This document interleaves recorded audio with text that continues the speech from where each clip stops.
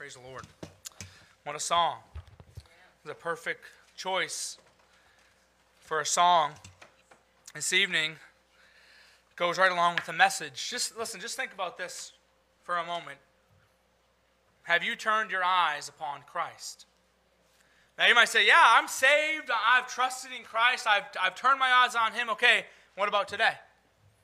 What about overall? Have you, in general, do you daily turn your eyes upon Christ? Let's go to 1 Kings chapter 2. It's just a question to consider as we look at this, really what we're going to see tonight. If you remember last week, just for a brief recap, we saw that David, remember he was nigh to death, and he gave some parting words to Solomon, and basically the exhortation came down to two things. For one, put God first, and secondly, protect the kingdom. Now obviously, as I said last week, there's not really, we can't say that this book per se is written to us, but as I said last week, it is written for us, right? There are implications, there are things that we can gather from it. And the implications of that today is that we too should protect, we too should put God first, but we also should protect our homes, right? From the influences of Satan, we should protect our children and our minds in the general sense from the influences of Satan, and we should replace them with good ones. But tonight, we're going to again see Solomon's brother Adonijah enter the scene. And the event that takes place in our text tonight is very interesting. What we're going to see tonight is the fact that Adonijah was a man that knew the will of God, and he knew what God wanted, but he was not content to live in it. And he fought against it. Interestingly enough, again, the subject of God's will is going to come up again tonight. And I told Paul this morning, sometimes Paul does this, sometimes he steals my message a little bit. And, you know, this morning he talked a little bit in Sunday school about the will of God. This morning he also talked a lot about contentment. And I told Paul, I said, you know, somebody must need to hear about this tonight and in general. Somebody must need to hear about the will of God. Somebody must need to hear about how to be content and what it means to truly be content. But Adonijah, he knew God's will, but he wanted to do his own thing. He knew God's will, but his desire to do otherwise was so strong that he put his own life at risk. And because of his discontentment, he fights against God's will, he fights against what God wants, and it ends in destruction.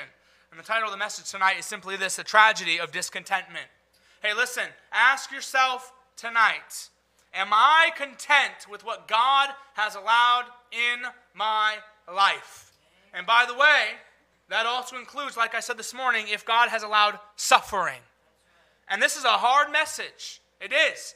Because we don't always allow ourselves to be content in the midst of suffering or in our lot in life. But discontentment is really a modern tragedy in our society today, even amongst believers. Really, much in our society is meant to breed discontentment. Advertisements are often meant to breed discontentment. Social media is designed to breed discontentment. We always want the next best device. We want the nicest possession. We want the coolest toys. We want the newest everything. We want so-and-so's life. We want this many followers. We want that many followers. It just breeds discontentment. That's just what our society does. But really, it goes beyond just possessions. It also impacts really our overall position in life. Now, many of us, we would see what happens with Adonijah and how he fought against the will of God and how he fought against really everything that God had said and what God established. And we would look at this and we would think, man, what a fool. Why would you be discontent with your lot in life?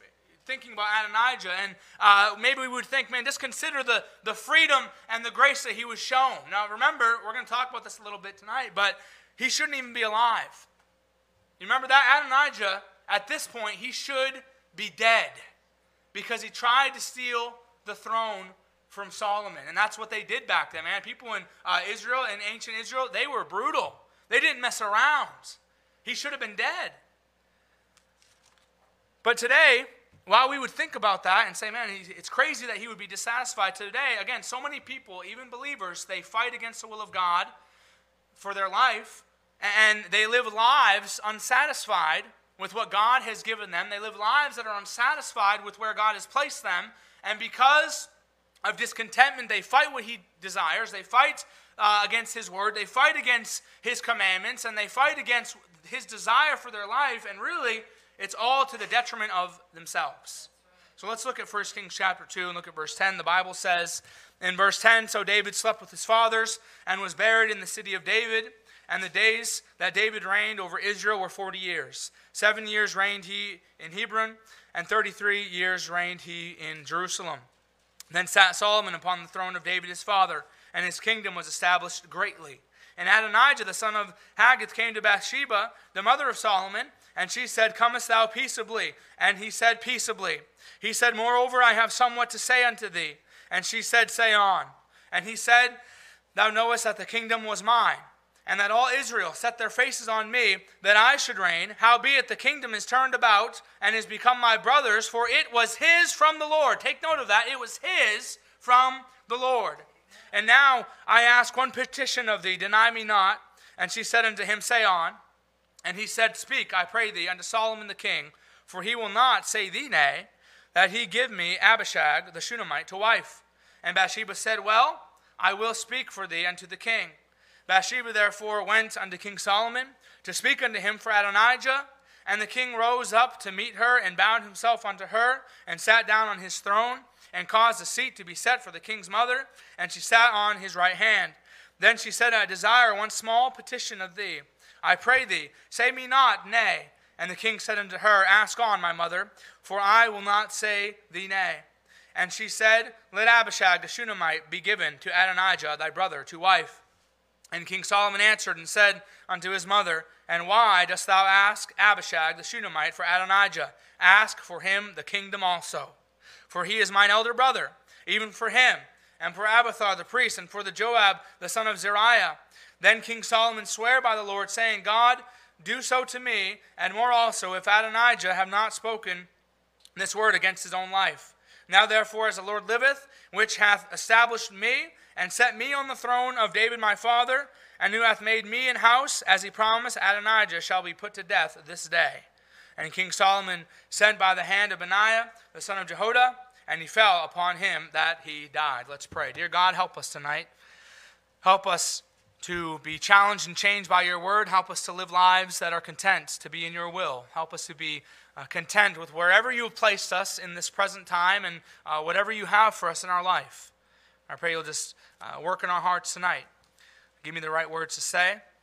I pray you'll help me to speak your word with boldness and with clarity. And I pray that you just give us what we need tonight. In your holy name, amen.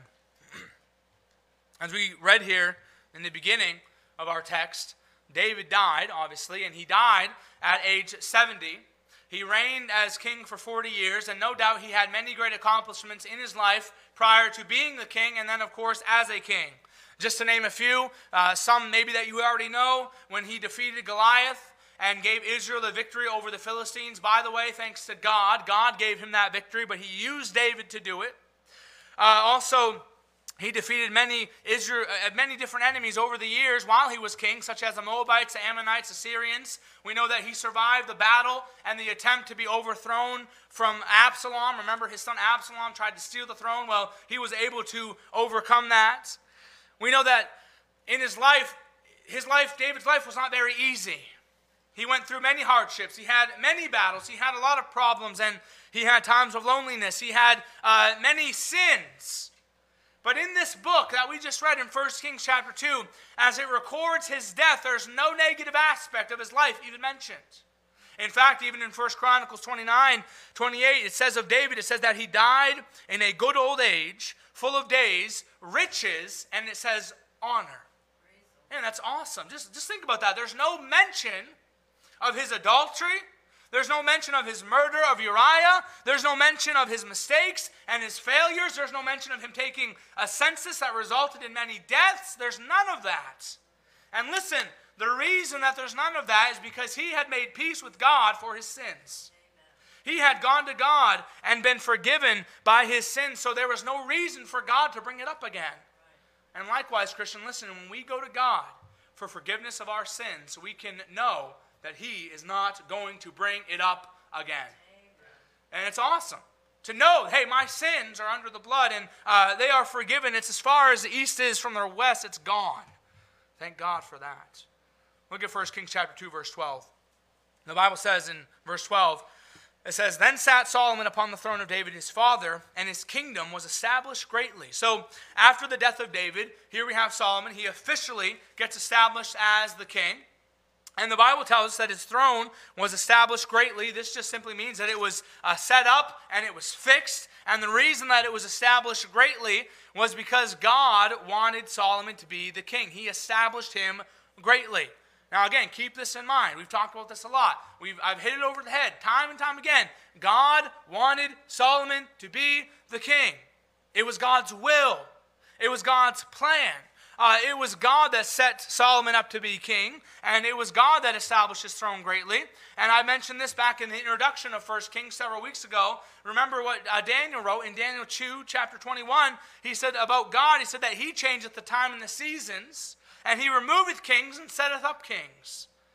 So it's no different in 1 Kings, and by the way, you can thank God it's no different today. He sets up and he takes down kings and rulers and presidents, whether you like it or not.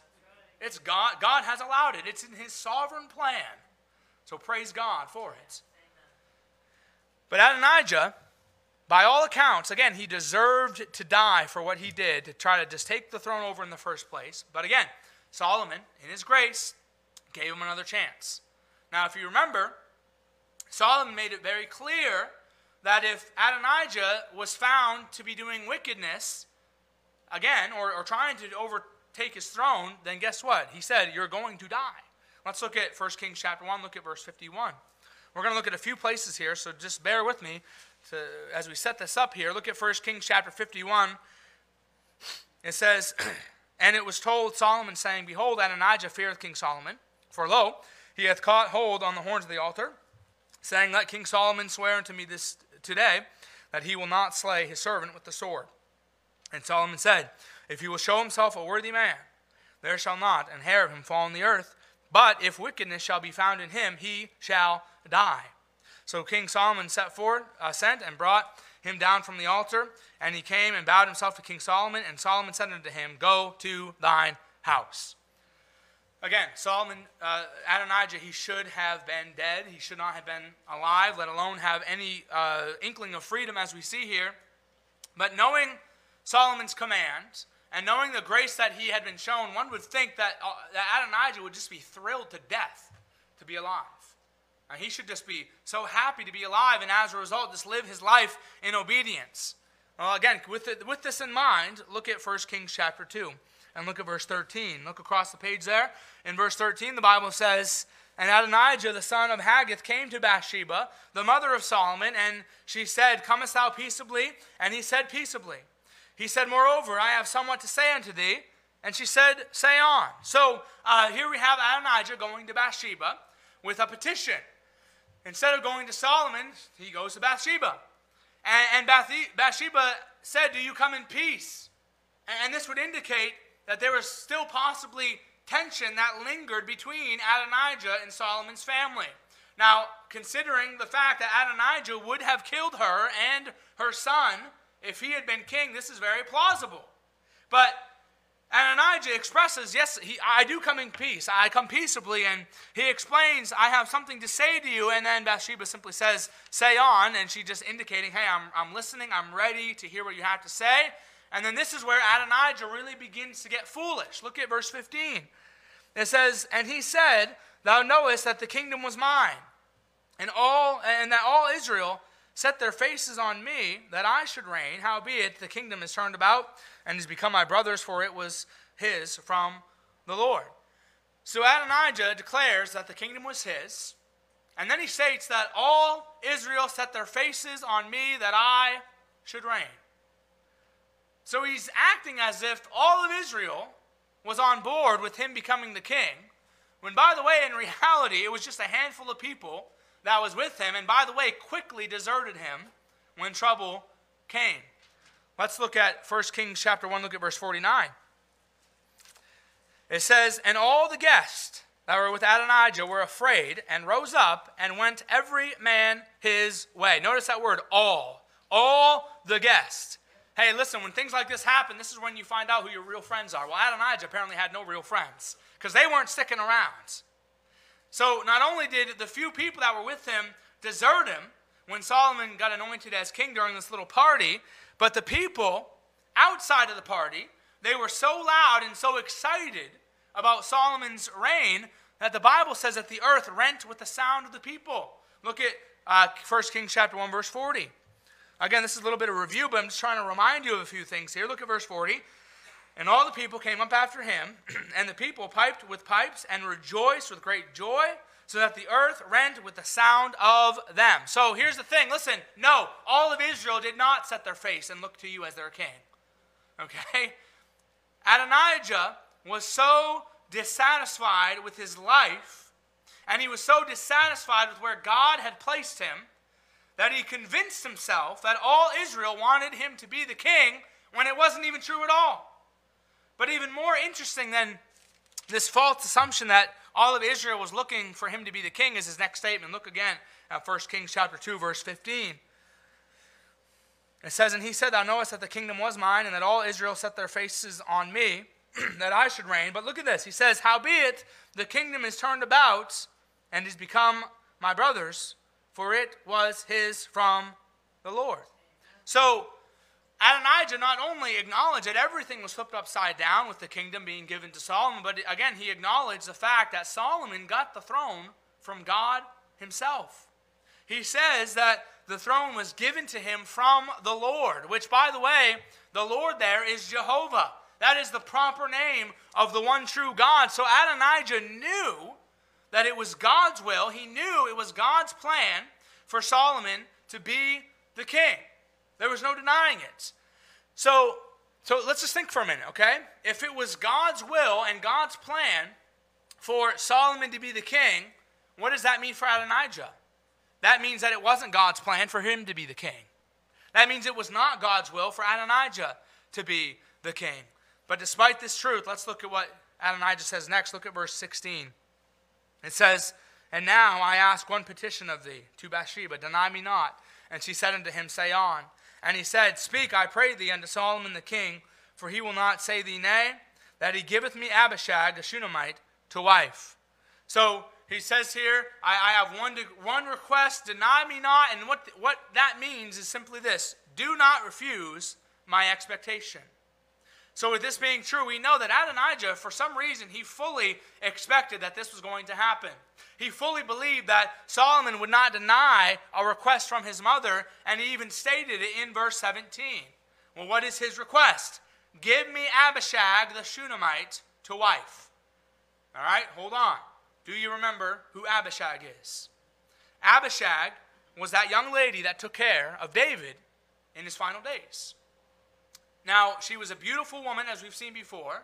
This is part of the reason why she was chosen to take care of David. But the reason for Adonijah's request to have Abishag went far beyond her beauty. You got to catch this. In those days, taking possession of a king's concubines was a declaration of one's rights to the throne. So, we know that Abishag was not a concubine because the first few verses of 1 Kings tells us that David knew her not. But Adonijah could have easily said that she was. So this was simply a tactic to take the throne. Now, taking a king's concubines in order to take the thrones, by the way, I want you to remember, it was actually one of Absalom's methods when he led his rebellion against David. Now, remember that Adonijah, before, he had taken a really, I guess you could say, a play out of his brother's playbook before. Remember when he had his parade? He had the horsemen and the chariots running before him. Well, both Absalom and Adonijah did the same. So trying to marry Abishag was yet another move that Absalom had tried to do. Let's see it in 2 Samuel. Go to 2 Samuel chapter 16. Now you would think, I mean, he's just like following in his brother's footsteps. And by the way, remember what happened to Absalom? He died. So you'd think that he would get the idea, okay, if I keep doing these things, I'm probably going to die. but he just continues to do foolish things. Look at 2 Samuel 16, verse 22. We see here that Absalom, he too did the same thing that Adonijah did when he tried to take the throne. Look at 2 Samuel 16, verse 22. The Bible says, "So they spread Absalom a tent upon the top of the house, and Absalom went in unto his father's concubines in the sight of all Israel." So, again, we see Adonijah doing that which was similar to Absalom as he tried to take over the throne. Now, since Abishag would be considered part of David's harem, again, his marriage to Abishag would have strengthened his claim to the throne. Now, we also know this to be true for another reason. When Bathsheba told Solomon what he had requested, I want you to notice his response. Go back to 1 Kings chapter 2. Notice Solomon's response. Look at 1 Kings chapter 2, verse 18. It says here, "And Bathsheba said, Well, I will speak for thee unto the king. And Bathsheba therefore went to the king Solomon to speak unto him for Adonijah. And the king rose up to meet her, and bowed himself unto her, and sat down on his throne, and caused a seat to be set for the king's mother, and she sat on his right hand.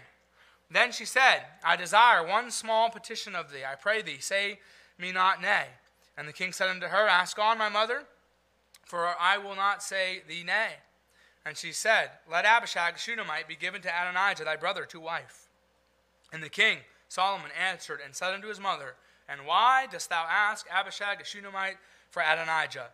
Ask for him the kingdom also." So Bathsheba asked Solomon to allow Abishag and Adonijah to get married. And what does he say? Ask for him the kingdom also. So Solomon knew that Adonijah's request was a plot to get the throne back. So Solomon was telling Bathsheba, you might as well ask me to just give the throne and give the kingdom to Adonijah. Just ask me to hand the kingdom over to him if you're going to ask me to give Abishag to wife. Just ask me to sign away the kingdom, because that's what's going to happen if I do this. Now, whether or not Bathsheba was really truly naive of Adonijah's plan, or she was just wise enough to know what he was up to, is unclear. Maybe she did know what Adonijah was trying to do and just decided to tell Solomon in this manner, kind of a sarcastic manner, because he deserved to know what was happening. Or maybe she felt sympathy for Adonijah. I don't really know. But regardless, Solomon could see right through it. So in all of this, we can understand what Adonijah's mindset was. Listen, it was this. His mindset was this. I know it's God's will for Solomon to be king, but I'm going to fight against it anyway. I know it's God's will for him to sit on the throne and not for me to sit on the throne, but I'm going to try to get the throne anyway. I know that God has placed me in this position that I'm in, but I want to be the king. Adonijah was fighting against what he knew was the will of God because he was discontent. He wanted to be the king, and he was not content where God had placed him. So Adonijah, he refused to accept God's will. He refused to submit to God's will. He refused to live in contentment where God had placed him, and because of this, he tried to change it.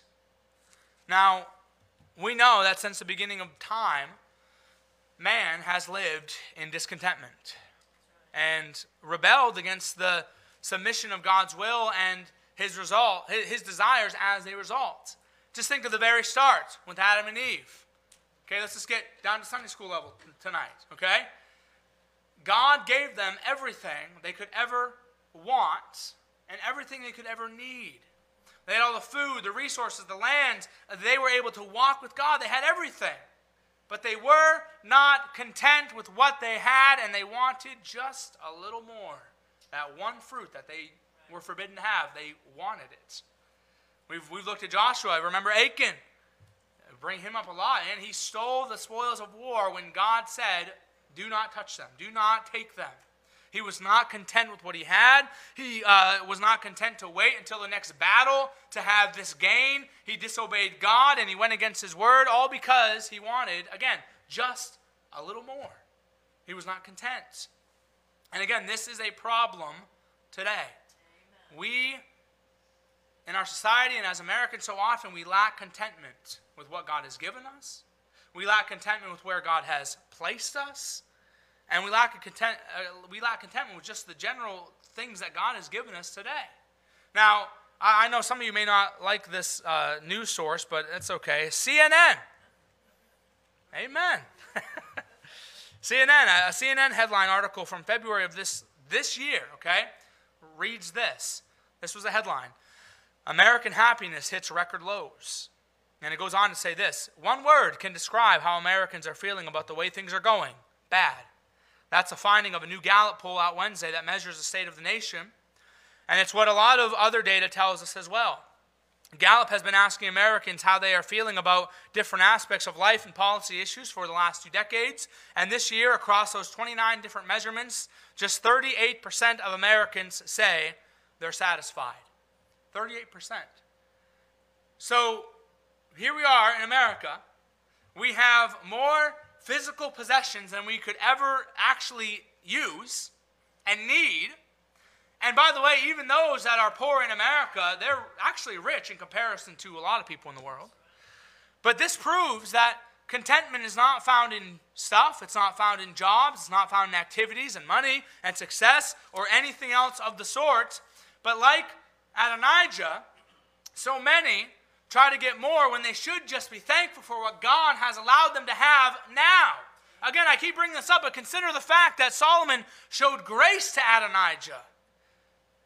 Just again, the fact that he was able to live, it should have driven him to live right and to be content knowing what he deserved. And listen, Christian, we too have experienced grace. Amen. We've experienced the grace of God. And this fact, it should cause us to be content wherever God has placed us. It should cause us to be content with whatever God has allowed us to have. Whether I have every dream of mine fulfilled or not, God is gracious. And I can live content in His grace. He's given me so much more than I deserve. Now, there's a lot of problems with discontentment. But one problem is the fact that it takes away our sense of gratitude. It takes away our peace of mind. It takes away our enjoyment of life that God desires us to have. Discontentment is an emotion that causes us to really think against the Lord. Again, look, Adonijah, he was clearly not happy with God. Again, he knew that it was his will for Solomon to be the king. And when we live discontent, we're basically telling God, I'm not happy with what you've given me. I'm not happy with where you have placed me. And if you're not content with your life and your lot in life, you might as well just tell God, hey, God, I'm not happy with what you've given me. I'm not happy. And you know, as somebody that has children, when my children are clearly not content with what they have or they have been given, I tell you what, I'm not happy about it. And if you have children or you've given somebody something before and they are very clearly not satisfied with it, that hurts. You don't like that. So how much more has God given us? Can I just say, life in general, that's enough to praise God for eternity. But He's just given us more and more and more. He's bestowed so much on our lives. And if we're discontent, we're never going to be happy where He placed us. And as a result, we will be hindered from accomplishing what He wants us to accomplish because we're always going to want something more. We're always going to want something different. And this was Adonijah's problem. He was discontent and he was unwilling to just do what God wanted him to do. Listen, Christian, discontentment is never a place where a Christian should live. You should never live in a state of discontentment. And it will cause us to lack a desire to follow God's will instead of just pursue God's will, and we'll try to pursue our own will instead, and we'll lack submission to His word and His will instead look just to do what we want. Now, I've seen so many Christians at times try to force their will over God's will. One person put it this way. They said this: when God bolts the door, don't try to get in through the window. Hey, listen.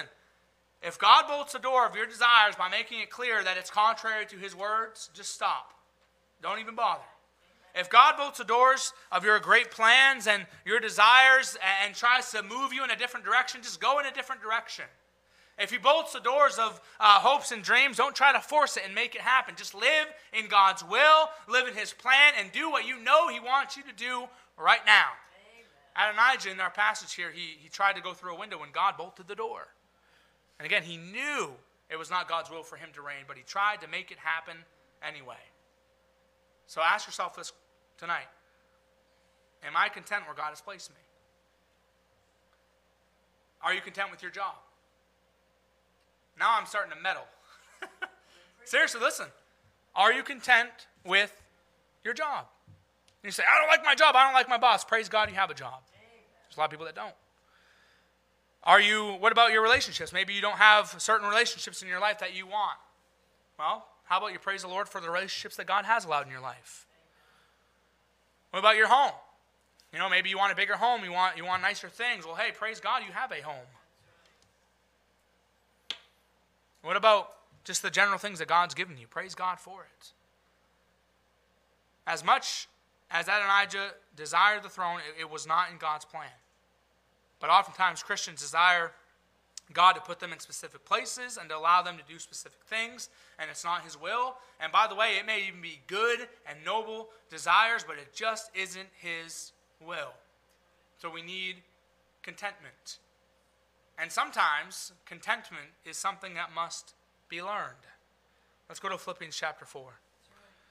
Go to Philippians chapter 4. The book of Philippians is one of my favorite books of the Bible. It's such a wonderful book. And I want you to remember the fact that Paul wrote this epistle while he was in prison. And I've mentioned this many times before, and you probably already know, but the prisons back then were not as wonderful as they are today. They were dirty. They didn't treat you anywhere near as good as what you get treated if you were to go to American prison. Let's just say this. If you were homeless, you would not be trying to get into prison if you were in Paul's day. Look at Philippians chapter 4 and look at verse 10. It says in verse 10, Paul said, "But I rejoiced in the Lord greatly, that now at the last your care of me hath flourished again, wherein you were also careful, but ye lacked opportunity. Not that I speak in respect of want, for I have learned, in whatsoever state I am, therewith to be content. I both know how to be abased, and I know how to abound. Everywhere and in all things I am instructed both to be full and to be hungry, both to abound and to suffer need. I can do all things through Christ, which strengtheneth me." Now in this passage, Paul is bringing up the financial support which he mentions in Philippians chapter 2. He states to them, hey, your care for me has flourished. You've come through for me and supported me. And he was thankful and he rejoiced in the Lord. And he lets them know that, hey, I'm not just thankful for the offerings that you've given me and the financial support, which he obviously was, because God loves cheerful givers, and the Bible tells us that. But in verse 11, Paul states, I have learned in whatsoever state I am, therewith to be content. So this is telling us, Paul said, hey, I learned this. He had to learn contentment. And by the way, this is a great thing to learn. It's great to learn to be content. So if he had to learn to be content, it's obvious that he at times struggled with contentment. He struggled with being content, but God helped him. And as he goes on to make mention in verse 12, he says that he knows how to be abased and he knows how to abound, meaning that he knows what it's like to be poor, he knows what it's like to be needy, and he knows what it's like to have an abundance of money and abundance of goods. And then in verse 13, he explains how he can be content. He has the power through the Holy Spirit, through Christ, who gives him the strength to be content. And again, Paul had times where he was imprisoned, he was beaten, he was attacked, but he still says, I have learned whatsoever state I am therewith to be content. And so often we may look at Paul, and I've done it before too, and just say, man, Paul, he was just so content, he was so spiritual, but it wasn't something that came naturally to him because he said, I have learned. And contentment is something that we have to learn because honestly, it's not natural for mankind. But through the Holy Spirit, Paul was able to learn to be content no matter what he had, no matter what he lacked, because in the end, Paul had the peace of God that passes all understanding. And God, through the Holy Spirit, can help us with this too. And by the way, we know that Paul did learn how to be content, not just because he said it, but because he lived it. You remember Paul and Silas as they were sitting in one of those wonderful jail cells in Acts chapter 16, what did they do? They sang to the Lord with thanksgiving. That is proof right there of true contentment. We know in Philippians 4:4, the Bible tells us to rejoice in the Lord, always. You know that you can always rejoice in the Lord? You may not be able to rejoice because of your circumstances or, as we talked about this morning, your suffering, but you can always rejoice in the Lord. And if we allow our joy to be in Christ and not based on things, then we will be consistently joyful because of the hope that we have in Christ, because it never changes. I love that song, a couple songs. For one, Christ is all I need. I also love that song, All I Have is Christ. And it's so true. It's such a great truth. And really, it's one that the world doesn't understand because they don't have the love of Christ. They don't have contentment in Christ. But Adonijah, remember, he looked for contentment in worldly status. He looked for contentment in the kingship and having the throne and what he could gain. But we can be content always because of the riches that we have in Christ. Let's go to Psalm chapter 36. Psalm chapter 36. Look at verse 7.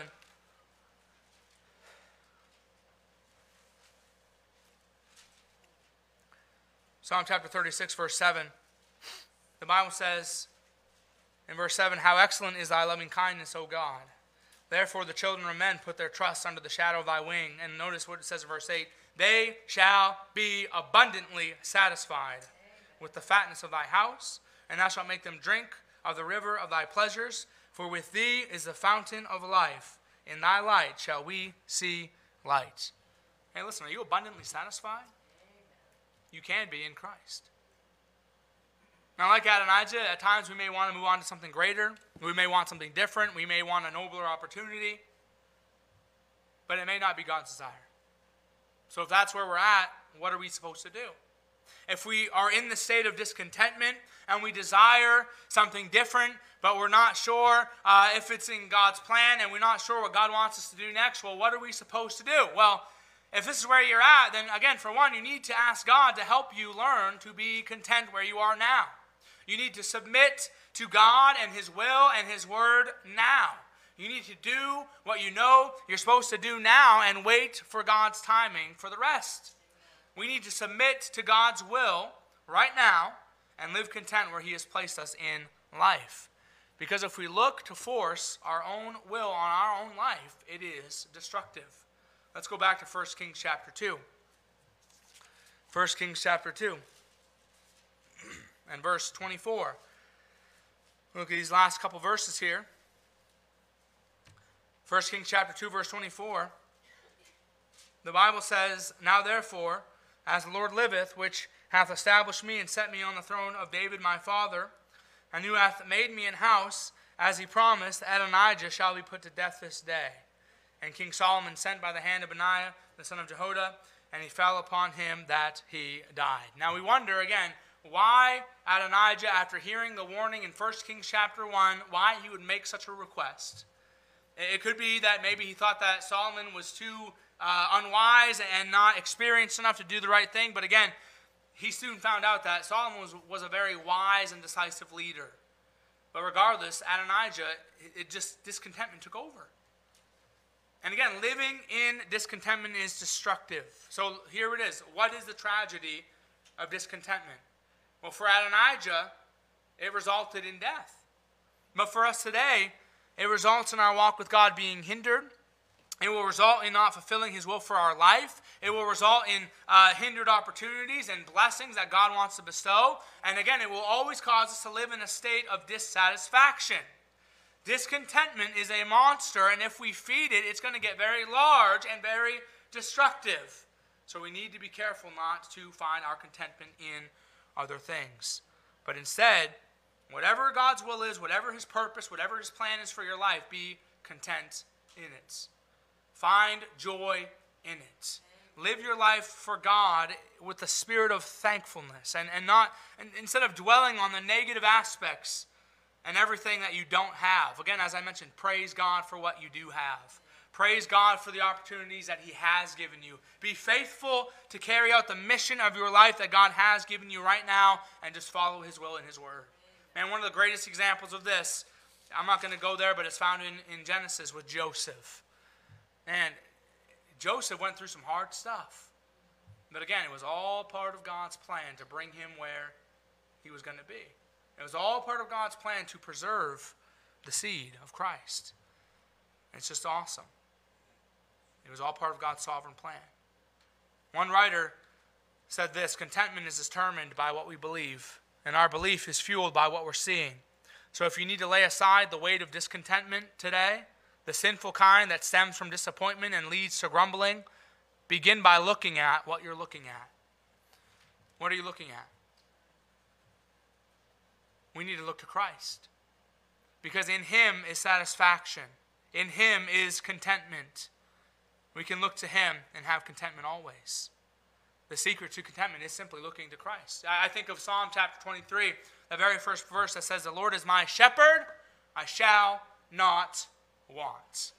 In other words, because God is my shepherd, I'm satisfied. I'm content.